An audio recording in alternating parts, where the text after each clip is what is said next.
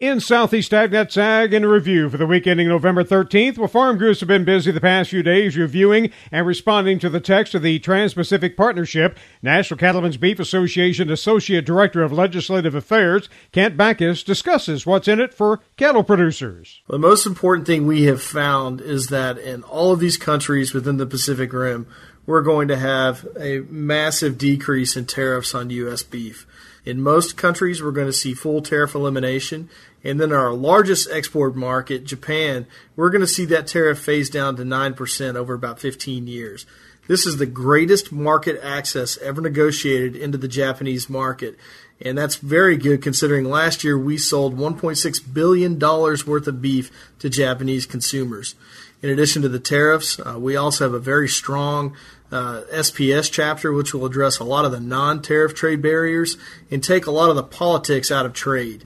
And that's really what TPP is all about, is tearing down those barriers that prevent us from reaching our consumers in the Pacific Rim. Backus said the next step is Congress has to approve the overall text of the agreement before it can begin. Once the president sends this agreement to the Hill, it will be under a fast-track clock, so they'll have a limited time to consider that. It's still a lot of speculation as to when that's going to happen. We are hopeful that the president will sign the agreement in the spring and send it to Capitol Hill and hopefully have this put in place before he leaves office.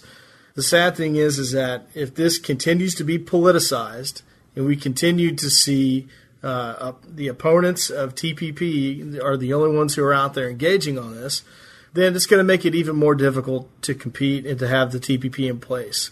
And keep in mind, it's not just about the United States and our exports. This is about the U.S. global presence in the Pacific Rim. If the United States is not going to negotiate the terms of trade in the Pacific Rim, the Chinese will. And we will be forever behind a massive competitor, and that'll make it very difficult for us and for future generations. So this is not about giving the president his trade agreement or anything like that. This is not about President Obama. This is about U.S. ranchers. This is about future generations and establishing a steady framework for us to trade in and compete in. It's about the U.S. setting those standards, not the Chinese.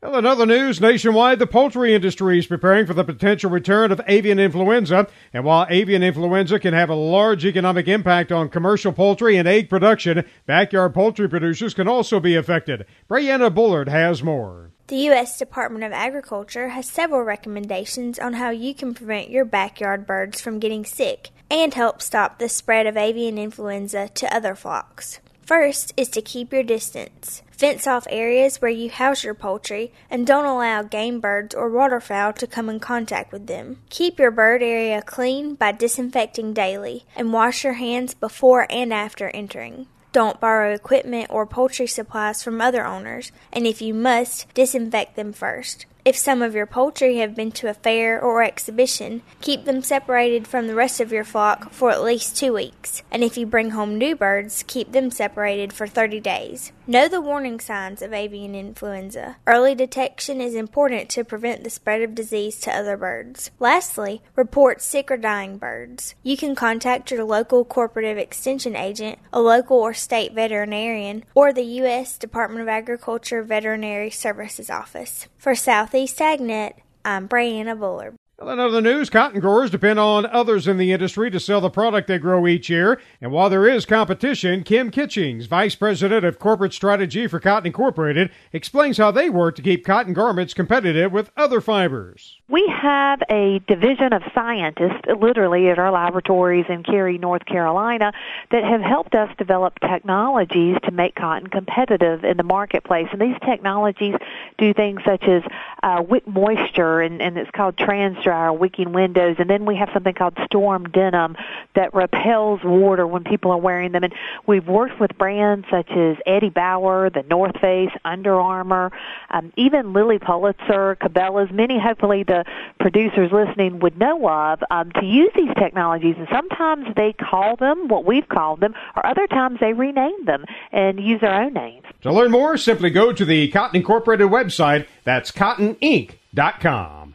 Going from cotton to peanuts, there's a group that represented the U.S. peanut industry recently as they made a trip to Japan. Tyron Spearman has the details. The USA peanut industry has just returned a trade team from Japan, John Paul Budarian from the Golden Peanut Company, Carl Zimmer of the Premium Peanut, Asim Kohana from Olam International, Miriam Crosby of the Peanut Institute, Don Kaler of the Georgia Peanut Commission, and Jim Groth, a consultant with the American Peanut Council, along with Stephanie Grunenfelder, all went to Japan for the week of November the 2nd through the 6th. The purpose of the trip was to meet with peanut importers in Japan and to confirm the U.S. peanut's interest in the Japanese peanut market. The trip included a visit to the embassy in Tokyo and a joint meeting with the Japan Peanut Importers Association and the Japan Peanut Manufacturers Association. Japanese importers presented information to the council about the market in Japan, and the U.S. team presented information to the Japanese about the current peanut harvest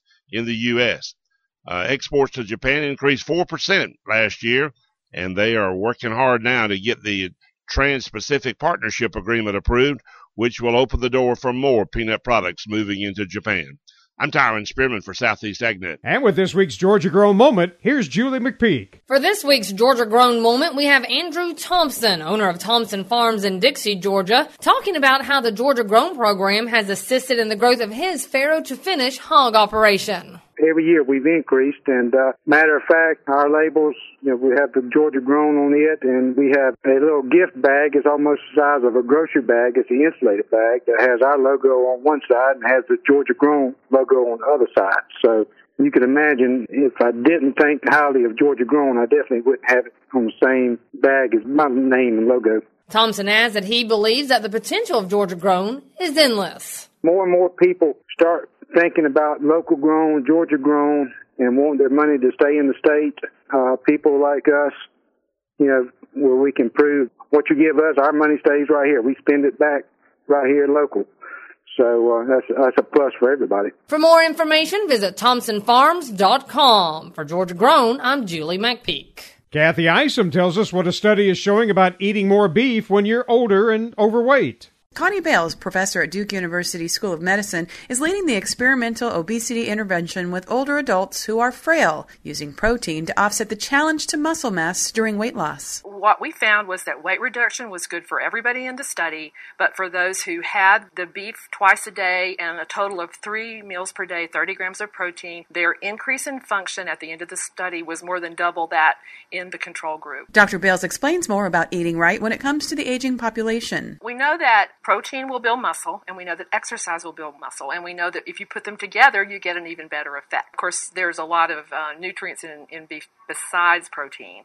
We found it was a really nice complement to lower starch, lower carb fruits and vegetables in the diet. So it's helping to bring us away from this sense that we're getting too many refined carbohydrates and maybe even starch in our diet. I'm Kathy Isom, Southeast AgNet. And to wrap up this week's podcast, Everett Grinder talks about colony collapse disorder. Colony collapse disorder. You know what that is.